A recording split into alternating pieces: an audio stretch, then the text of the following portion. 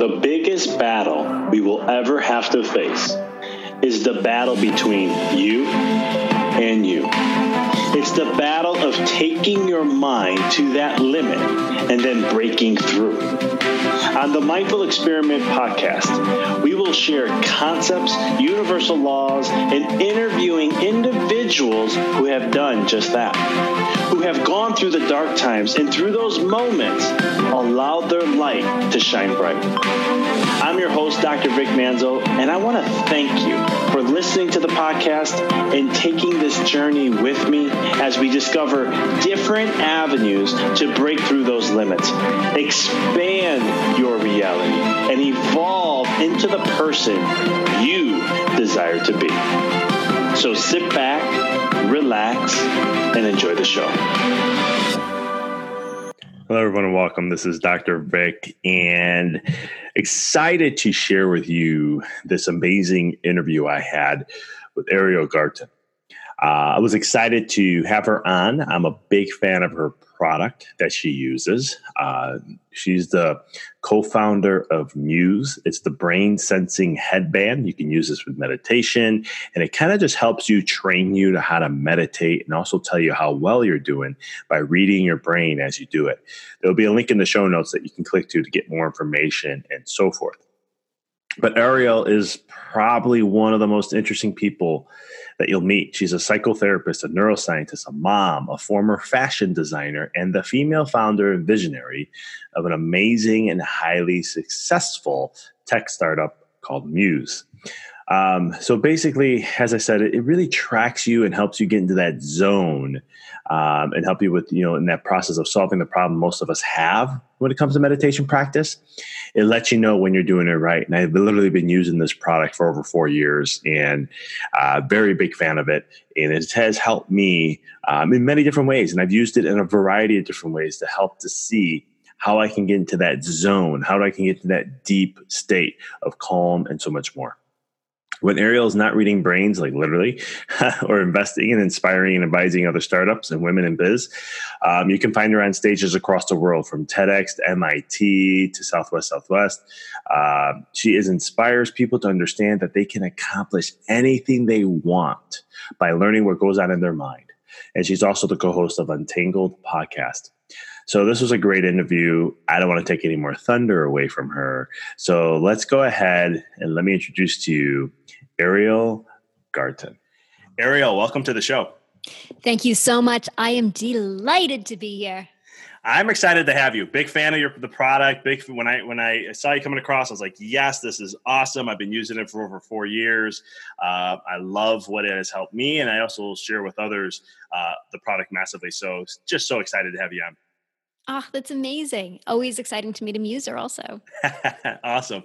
So first question I wanted to start to ask you is, like, how did you, get into meditation? What brought you to meditation in the first place? Sure. So I did not begin as a meditator. I started out as a psychotherapist who would be using meditation with my patients.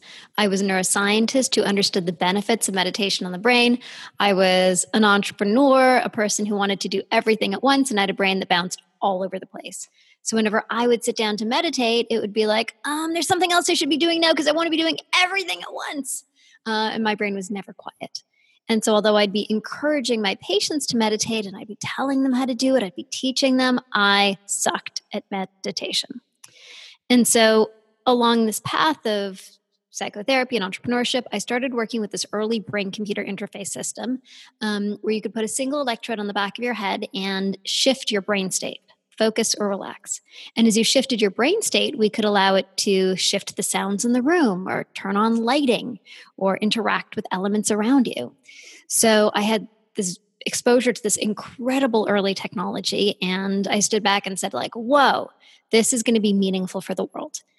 So I got together with my co-founders, Chris Amony and Trevor Coleman, and we started to explore what this could become, and ultimately made the recognition that the best use of this technology was not controlling the world outside of us. It was letting us understand what was going on in our own minds. And so that was the birth of Muse, the idea that we could have this cool technology that could actually track your brain and let you know what was going on, turn your brain activity into sound.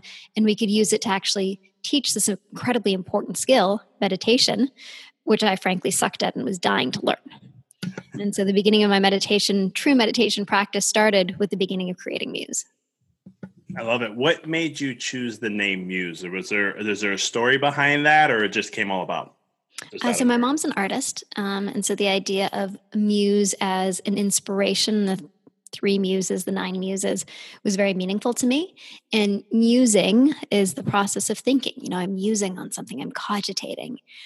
So it was this sort of mix between inspiration, the sort of aspiration of what you want to become, and the play on thinking in the mind. I love that. That's so awesome. And what is meditation to you? So you asked a scientist. What is meditation? I will tell you. I love it. So the form of meditation that I'm most versed in is focused attention meditation. So I'll talk primarily about that. Jumping back a second, the working definition of meditation is a practice or a training that leads to healthy and positive mind states. So most people think it's this weird woo-woo thing or just letting your mind go blank. It's not. It is a practical practice or a training that leads to healthy and positive mind states. In a focused attention training, which is the methodology that I'm most trained in and that Muse helps you do and that we study, in focused attention meditation, what you're doing is you're focusing your attention on your breath, your mind wanders, you notice that it wanders, and you return. And it's this very simple practice that then leads to a host of incredible psychological and emotional and interpersonal benefits. So meditation is simply a practice or a training which trains the mind and, as an extension, the body and our relationship to the world to be healthier and better for us. I love that. Can meditation be a form that someone can use to help them become free in a sense? And a way to, we'll just leave it at that for now. Absolutely. We are all boxed in by so many false beliefs. We are boxed in by the things that we tell ourselves that just are not true. We are boxed in by our amygdalas, the fight or flight response of your brain, freaking out at things that are really benign, like a stain on our pants, or feeling that, this meeting didn't go the way it was supposed to. And so we're constantly hyper reacting with fear in places where we don't need any. We're constantly generating stories that hold us back, like, I'm not good enough. Uh-oh, what do they think of me? Oh no. Things that make us ultimately feel small, feel insecure, feel unfree, when these stories really are not true. So to me, meditation is a path to freedom. When you look at it from a Buddhist perspective, the description is that as a path to reduce suffering. As we crave, as we want, as we desire, this is causing suffering. And when you extinguish those sufferings, you will at the other side have freedom. I look at it more from the lens of my own kind of human thoughts and feelings, and the way that these fears and these thoughts constrain us, and they shouldn't. You're like, you walk into a room where there's a party, and how do we typically feel? Like a little bit shy, and a little bit like maybe we don't know if we belong, and a little bit like maybe we shouldn't talk to these people. But if you didn't have any of those thoughts, you would just literally be free. You would walk into the room, you'd talk to whoever you wanted, you'd build relationships and have good conversations, and you'd feel great and want to come back again. And so, that recognition that the thoughts in our head that limit us are not true and that we do not need them. That's one of my main drivers for teaching and spreading the power of meditation, to learn that you can disengage from those thoughts. You can change the relationship in your own mind. I love that. You can really change that relationship and be free. No, I love what you're saying there, because the things I kind of share is how meditation does create like a relationship with self. And the more you can take control, understanding that thoughts will always be there, but you can shift the gears to not be so aroused or stimulated by whatever, your pressing thoughts are. You can shift that into a different direction. Like you're kind of saying, you go in, there's one situation, but you can, if you're meditating, you'll even focus on it. You're focusing more on what matters to you most.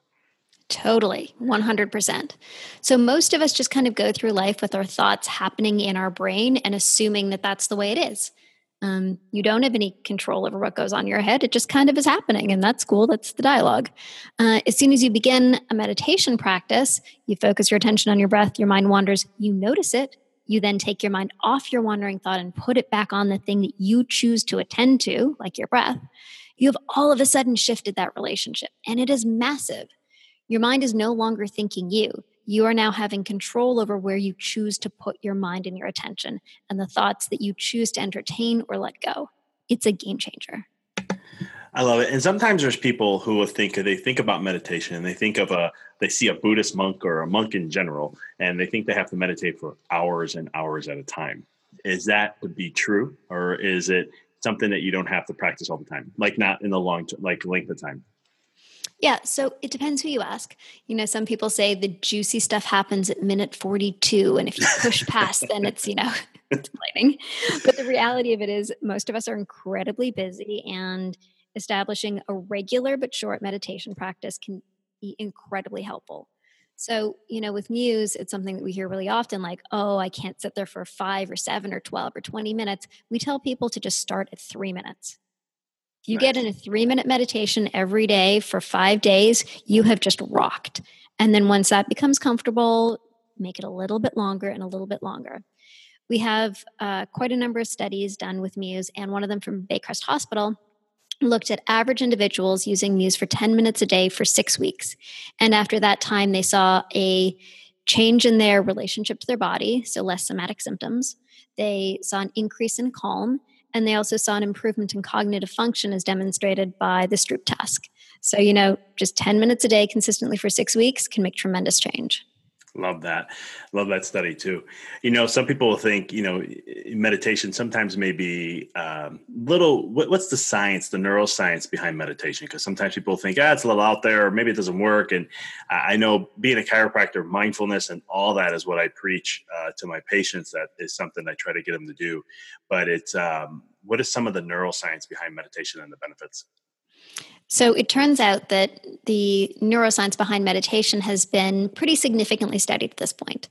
There's over 1,000 published studies just talking about the scientific implications of meditation in your life and your mind and your body.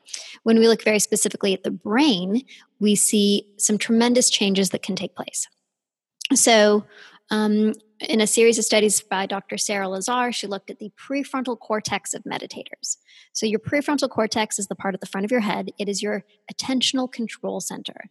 It's also your higher order processing. It's the thing that makes humans humans. It allows us to create meaning, plan, organize, have metacognition, see what's going on in the world around us and in our own mind. So the prefrontal cortex is where it's at. It's an incredibly important part of your brain. And unfortunately, as you age, your prefrontal cortex begins to thin. It's just the natural process of aging. Sarah Lazar was able to show that in long-term meditators, they could maintain the thickness of their prefrontal cortex even as they aged. So there was one 50-year-old long-term meditator who had the prefrontal cortex thickness of a 23-year-old. Whoa. Tell me about it. Isn't that cool? Yeah. So it's incredible. So you have the ability to maintain your prefrontal cortex or strengthen it. At the same time, in long-term meditators, what we see is a decrease in the activation of the amygdala. So as I mentioned, the amygdala is the fight or flight response. It's the thing that's always scanning for danger and looking for things that might harm us, which was super awesome in the days when there was, wild bushfires. Well, unfortunately for some people there are now, but it was, back in the day when we didn't have the same sort of security and we were living in without the kinds of resources that we currently have. And you could have, your amygdala was constantly scanning for danger, and that was really helpful then. These days, we actually live incredibly, relatively secure lives. And our amygdalas have instead started to fear coffee stains on our pants. And, oh no, did I say the wrong thing? In a long-term meditator, what you see is a downgrade of the amygdala. So a reduction of that fight or flight center. In a short-term meditator, you can see a reduction in activity. In a long-term meditator, you can actually even see a decrease in the size of that organ. So that fight or flight response, it's constantly like giving you false information about the world and telling you to freak out when you don't need to, starts to downregulate. So that is just from that alone, from the wiring between the amygdala or the temporal lobe versus the frontal lobe, you have this back and forth. But if you can strengthen and thicken the frontal lobe even more through meditation, just from that alone, because I know that study very well, it can allow you to not be held in fear so much, not let the lion's not in front of us anymore. Now it's in our heads. We can minimize that lion. Absolutely. And you referenced the play between the frontal lobe and the temporal lobe, between the amygdala and prefrontal cortex. And that's a really important element of meditation. So as you meditate, what you're doing is you're observing what's going on. You're getting your metacognition, you're rising above. So you might feel that your body's freaking out, but you learn the ability to rise above, to see that actually everything is okay, and to calm yourself so that you don't need to react. And from a neurological perspective, part of what's happening is your prefrontal cortex is taking control of the situation. It's communicating to your amygdala and telling it to downregulate. No. So your prefrontal cortex is, in a sense, acting as the parent. If any of you have had or had small children, you know that they can freak out and have a temper tantrum when actually everything's fine. And it's your job as a parent to say, actually, everything is okay, and to soothe and to calm them. And it's very much the same relationship between the prefrontal cortex and the amygdala in this sense, where the prefrontal cortex is able to see that everything is okay and actually train the amygdala to downregulate. So let's look at this then as we're getting to the neuroscience with meditation and being able to, with the prefrontal cortex, you can see, project things forward and see how things will play out in a sense. How does that how does meditation or mindset and the role play a huge role for the entrepreneur? How is it a game changer for them to have, I don't want to say a competitive edge, but more, I like to say a creative edge, more of that. So as an entrepreneur, a journey which I have lived totally and fully. I raised millions of dollars for my startup. We have a product and market. I have a team of 65 people, all of that with zero business background, like many entrepreneurs. You have a vision and you execute. Yes. And one of the key things for me was never letting the inner talk get in the way. Because it's so easy at any point in that journey to say, I'm not going to be good enough. This is not going to be good enough. The risk is too great. This is too scary. Nope, let's come back to the safe place. Or no, I don't feel confident enough that I can execute. And really the only thing between you and execution is your belief in it. Mm-hmm. Like, people can accomplish extraordinary things when you don't let your negative self-talk get in the way, when you're not afraid to call the top person in your field and say, hey, I have an idea. I would like to talk to you. And often in entrepreneurship, there's a lot of rejection, and how you deal with that rejection also predicts your success in your business. So if the rejection causes you to fall back, think you're not good enough, pull back, you call that top person, they don't respond, you then feel just terrible about yourself, and so you don't pursue it again. And that's not going to make for a successful entrepreneur. So this ability to cultivate resilience and be able to have an emotional resilience as well as a mental and intellectual resilience is key. And so meditation can teach you to both train your mind, and it teaches you to effectively exist in a relationship to your emotions so that you can feel them. You can be like, whoa, I just felt that call. That didn't feel good. But you don't spiral out a story around it. You don't then go like, oh my God, this is awful. You then feel more emotion. You have more negative thoughts, feel more emotion, and you end up in the toilet. So meditation teaches you to experience your emotion as sensation, experience it fully, not spiral it into thinking, which then allows you to recover far more successful. I love that. And you can see things in a grander picture, and you can continue to move forward instead of letting it defeat you. You got it. I love it. How can then, because fears as an entrepreneur, it's, there's, I always say entrepreneurs are an amazing individuals, because we, for the most part, you have to be comfortable with being uncomfortable, and you have to face a lot of fears. How are things that you can do to overcome those barriers or break through as a psychotherapist, the terror barrier, right? The psychological barrier that we have in our minds. How are we able to break through that? Oh man, I could talk about this for so long. So, however long you want to go. as you just said, it's those barriers that hold us back, and they're emotional and psychological. And as I always say, your ability to sit with discomfort probably predicts your success in life. Because we, as humans, approach something that feels uncomfortable, and how you deal with it determines your success. So it's like, I want to make that call to this top person, but you know what? I'm scared. I don't like the feeling of being scared. So I'm just going to back off. I'm going to get off the gas.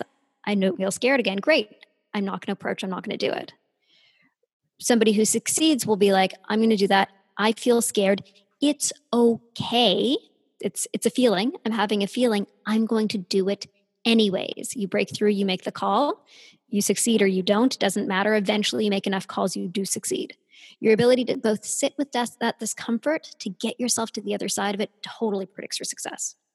And so the first important thing to know in order to break through that fear is to know that it's just fear. It is just a sensation. So as humans, we are wired to believe that when our amygdala fires, it means there is danger. It means there's something wrong in the world, but it actually doesn't. It just means your amygdala is firing.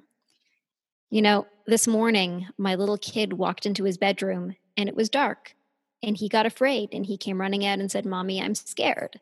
And we went in and we opened the blinds and we turned on the lights and he says, "Oh, I see, there's nothing to be afraid of." Just because your amygdala is firing doesn't mean there's actually something scary there. Once you make that real mental realization, you can have a bunch of sensation going on in your body and experience it and feel it and know that it's okay. You can still step through it to get to the other side because there's not actually something scary there. I love that. And the more that you kind of break through that, the more you get comfortable with it. From a neuroscience standpoint, you're starting to create new connections and able to be like, okay, I did this once. All right, fine. I do it again. All of a sudden, there's new wires and pathways starting to eventually create from that, which from a neural standpoint, it's going to start to build a new pattern that gives you, I don't want to say more confidence, but allow you to make it easier to make that transition.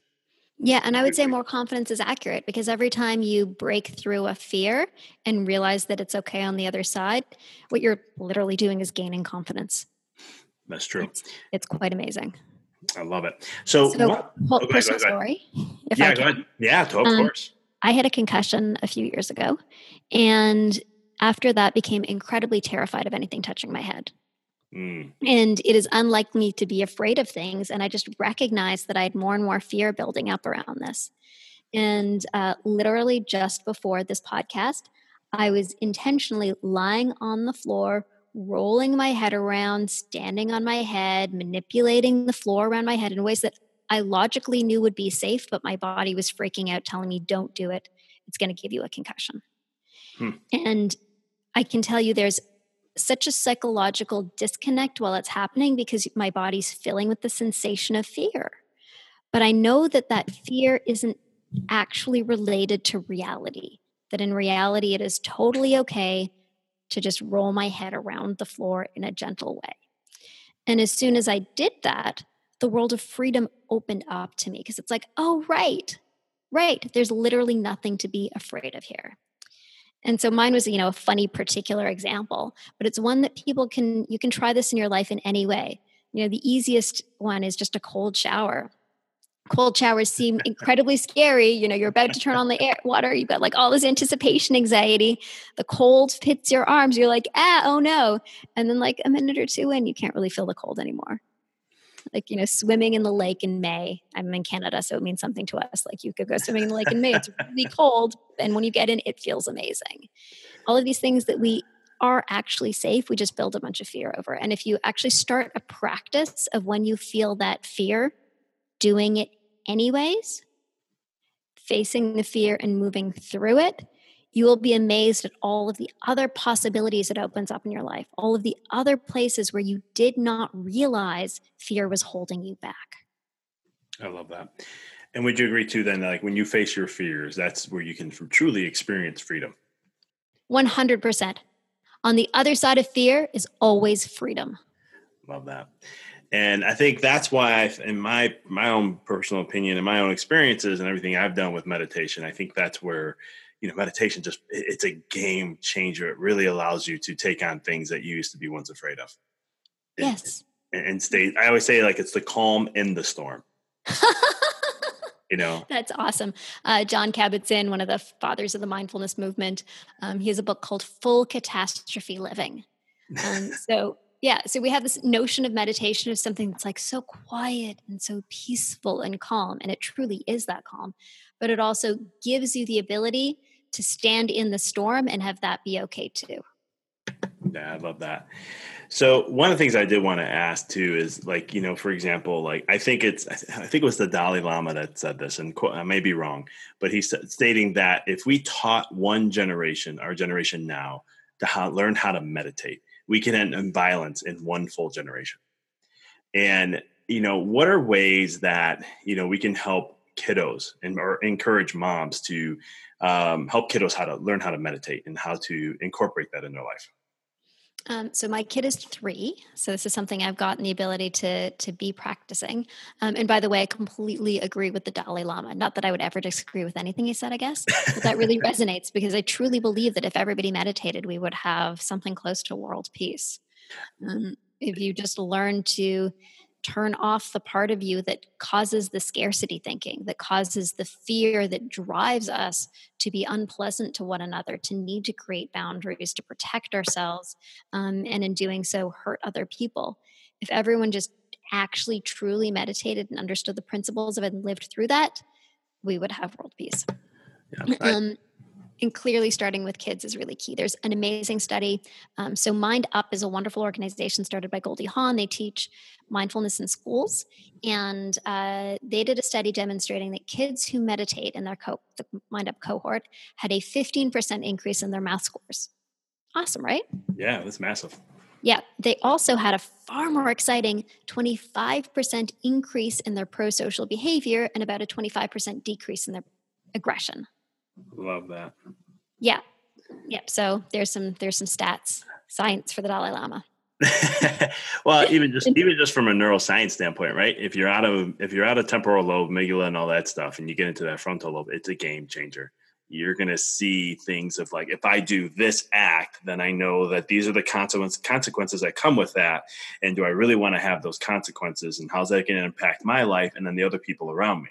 You become more aware to your decisions and choices that you make, where more of a temporal dominant lobe or in that area, you're just like, I don't care. I'm doing it because I want to do it. Yeah, you can become a rational human being. And is that not the point of raising children? You can say that again. Yeah, to be both highly creative and also to train their rationality to be able to make good choices about themselves. So in terms of teaching kids to meditate, I've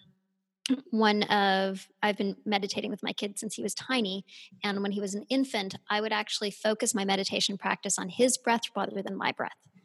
So I'd actually focus on him while I meditated, focus on his breath, breathing in and out. And that was the object for my attention. As he grows up, we've been doing simple counting, and that he's really good with. Whenever he would want something badly, like the tablet, it's like, okay, well, let's do 3 deep breaths, or now that he's older, 10 deep breaths. And so that's become just a habit for us that he understands. He counts and he breathes deeply as he counts. And he can feel the shift and the change that's happened. If you're looking for more support for meditation practice with kids, we have an app called Meditation Studio. And in it are both tons of meditations for moms in various forms, as well as a set of meditations for kids, including sleep meditations called Good Night Kiddo. I love it. That's awesome. Yeah, because I think it's a huge thing that, again, like the Dalai Lama said, if we can just get kiddos to start learning this technique. I wish I had it at an early age in my life. I think it would have definitely taken me off on a different course, but I mean, everything's perfect timing and all that. But it's one of those things where it would have helped me through so many things as a child that I look at now, where I'm like, now things don't get to me. And I'm like, I'll meditate on something if I'm really upset about something. And then I see the bigger picture. Yeah. I love that. How can then, how can you be empowered in your own mind? What are strategies that you recommend or utilize to empower your mind in the best of its ability? So empowerment is an interesting word. Empowerment suggests that we already have a power within us that we are calling up or tapping into. It's not like stealing power. It's not taking it from it's like empower. There's a power in me. How can I allow it to rise? How can I recognize that it exists? How can I feel it moving through me? And then how can I use it to act in the world in the best, most appropriate, highest way? And so one of the things that I love to do to empower myself is to empower other people. And so so often we think about empowerment as like, oh, I am in a deficit, therefore I need to increase my power. No, empowerment is the ability to grant power to others. Empowerment is the ability to support others, to love others deeply, to see the potential in somebody else that they may not even see in themselves yet, and to be able to nurture that and grow that. That is incredibly empowering when you can do that for somebody else. In terms of ways to personally tap into empowerment, uh, as cheesy it can sometimes sound, but positive self-talk is really important for me. If I find myself that I'm not in a good state, I will sit down and just give myself a mantra filled with love. I will feel the sensations of love move and course through my body. I believe that most people in the world feel some amount of unsafe, unloved, and unworthy at kind of every moment in time. And if we could only all know that we were safe, we were loved, and we were worthy, then we would all be full, complete human beings. And again, that, world peace thing would kick in. So I will often do a practice if I'm feeling low or insecure, like unsettled, where I first feel the sense of worthiness of myself. And most people, so I would do this as a psychotherapist, and people are like, I'm not worthy. And I'd be like, okay, is a baby worthy? I'd be like, yes. Were you worthy as a baby? Maybe. I don't know. Are you worthy as an adult? Oh, absolutely not. Let me tell you, that is bullshit. We are all worthy. By definition, we are humans. And probably if you're listening to this, you're probably also a really good human. And so allow yourself to know that, to feel that. You're not going to get too high on your own boat. You're like, God's not going to strike you down because you're not being like, obsequious enough, or if you're being impious because you actually feel good about yourself. You are allowed to feel good about yourself. You are allowed to just feel and know that you, as a human, whoever you are worthy by the nature of your existence. And if you're listening to this and you're kind of shirking back and you're like, I don't know, I don't think so. No, not me. Let me just tell you, all of that is just your inner critic talking. That is just all a bunch of story built up in your head where somehow you're not supposed to feel good about yourself. You can just put it aside, because the truth of the matter is you are awesome. So when I'm feeling low and I want to feel empowered, I allow myself to feel my worth. I perfuse myself with safety, and I recognize the love that I have in my life. And I allow myself to just deeply feel that. And the act of doing so is so healing. I can tell even from the tone of your voice as you continue to explain how it changes. So it's a great anchor to have. It'll keep you centered as much as possible, even through the discord of life that can happen. I love that. Do you have a specific meditation practice that you do on a daily basis, or a type of practice? I know you mentioned focused attention. Is there a type of meditation that you utilize every day? Yeah. So I muse every day. Like musing Awesome. was the thing that got me into meditating and helped me really feel what it was and know the state I was supposed to be in. And that's been a practice that's been consistent for the last 4 years. And it really drops me right into the zone. I am focused. I'm attending on my breath. I know when my mind has wandered. I bring it back. And it's a key anchor for me.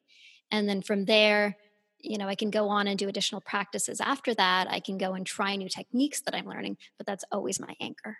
I love that. Do you do any like biohacking with the Muse, like seeing with different, like maybe meditations or different stuff to see how you can get into the calm more, or like keep you in the calm area? Because I mean, we can discuss about what calm is, because I know some of the listeners may not know what Muse is, and be able to play around with it in that way too, at all. Should we actually just start with the description of what Muse is for anybody who doesn't know Let's do that. about? I think that'll be a lot simpler. Let's go that route first. Okay, cool.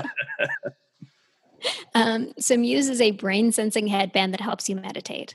It's an EEG, an electroencephalograph, so it tracks your brainwave activity, and it translates your brain activity into sound. So it's actually this like slim little wearable. It's like a Apple Watch. It's just a little wearable device that you slip on your head like a pair of glasses, and it tracks your brain during meditation. And it gives you real-time feedback to know when you're focused, when you're in the zone, and when your mind is wandering. And the metaphor we use is your mind is like the weather. So when you're thinking, when your brain's bouncing all over the place, you actually hear it as stormy. And as you bring yourself to quiet, focused attention, it quiets the storm. So it literally teaches you to meditate. It solves that problem of what's going on in my brain? Am I doing it right? What am I supposed to be doing? It actually guides you. You can hear what's going on, so you know when you're focused and when your mind is wandering. Then after the fact, you actually get to see data. You can see graphs that show you where your brain was at when your mind was wandering. It helps you reflect. It helps you understand your practice. And there's a kind of motivational architecture that keeps you meditating. So you can see your progress session after session. You can set reminders. There's guidance for times when you don't have your muse. So it's really this total mind-body meditation experience. I love it.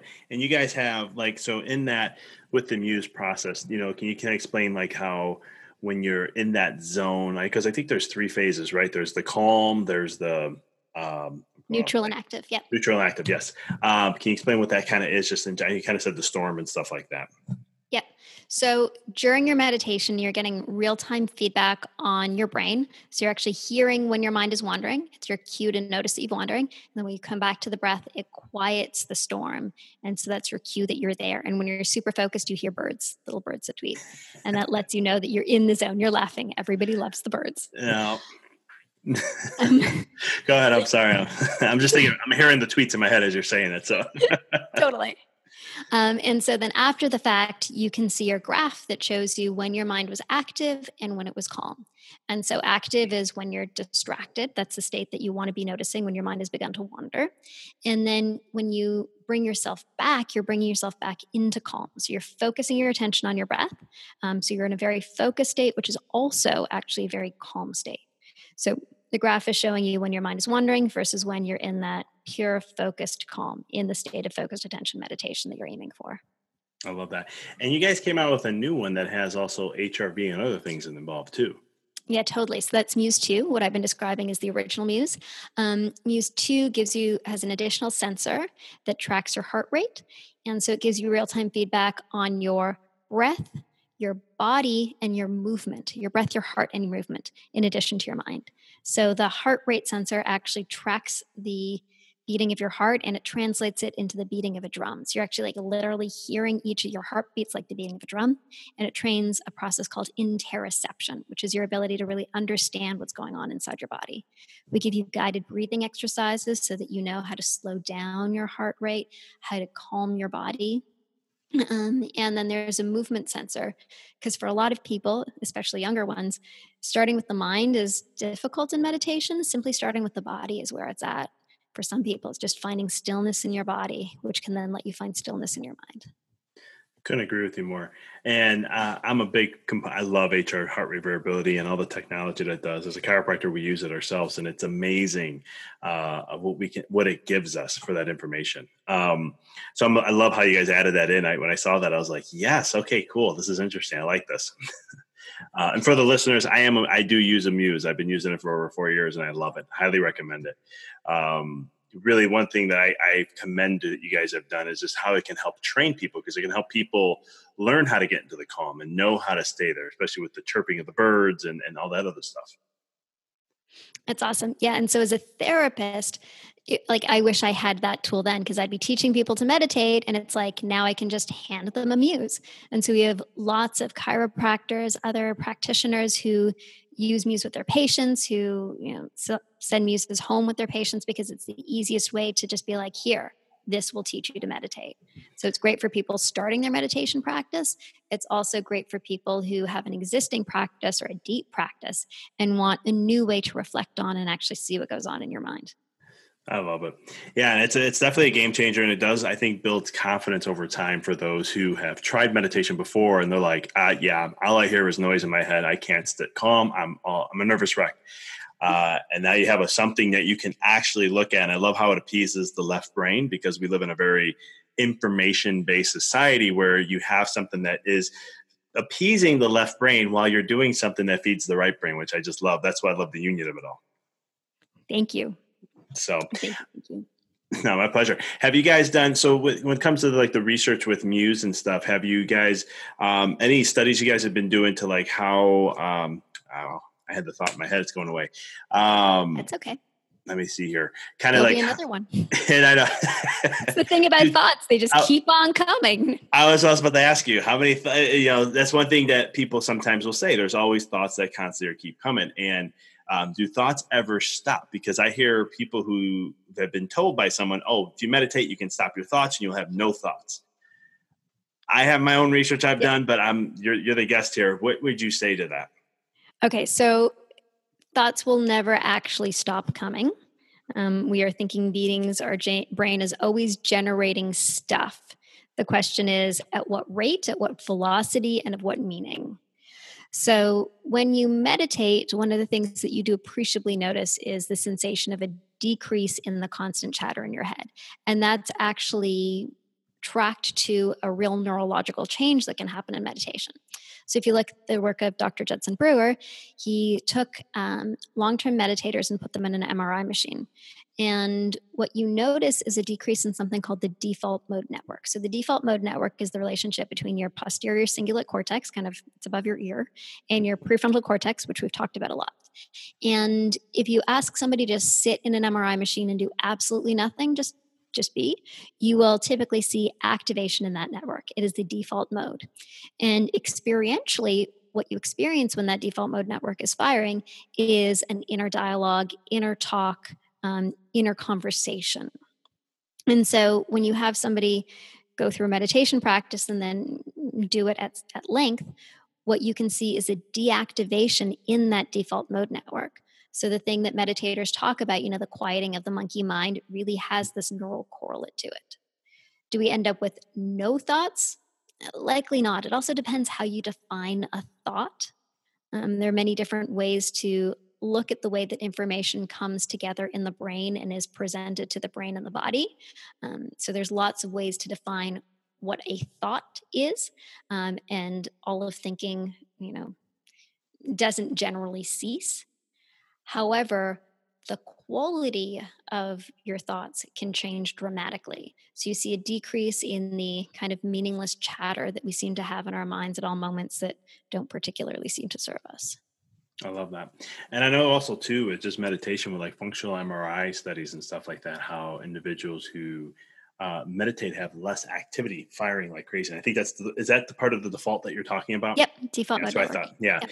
And so it's one of those things and just for the listeners, if you can quiet your mind, then you can hear this other voice that's within inside you, or this other thing. Some say intuition, some say guidance, whatever, but it's something that helps you get more in tune with self and allow to guide you in more different ways. Would you kind of agree to that too, that when you quiet the noise in the mind, it helps you be more centered and be able to connect and we already discussed the better choices and stuff in life, but being able just to have guidance in some way in life to allow you to see things in a grander scheme of things.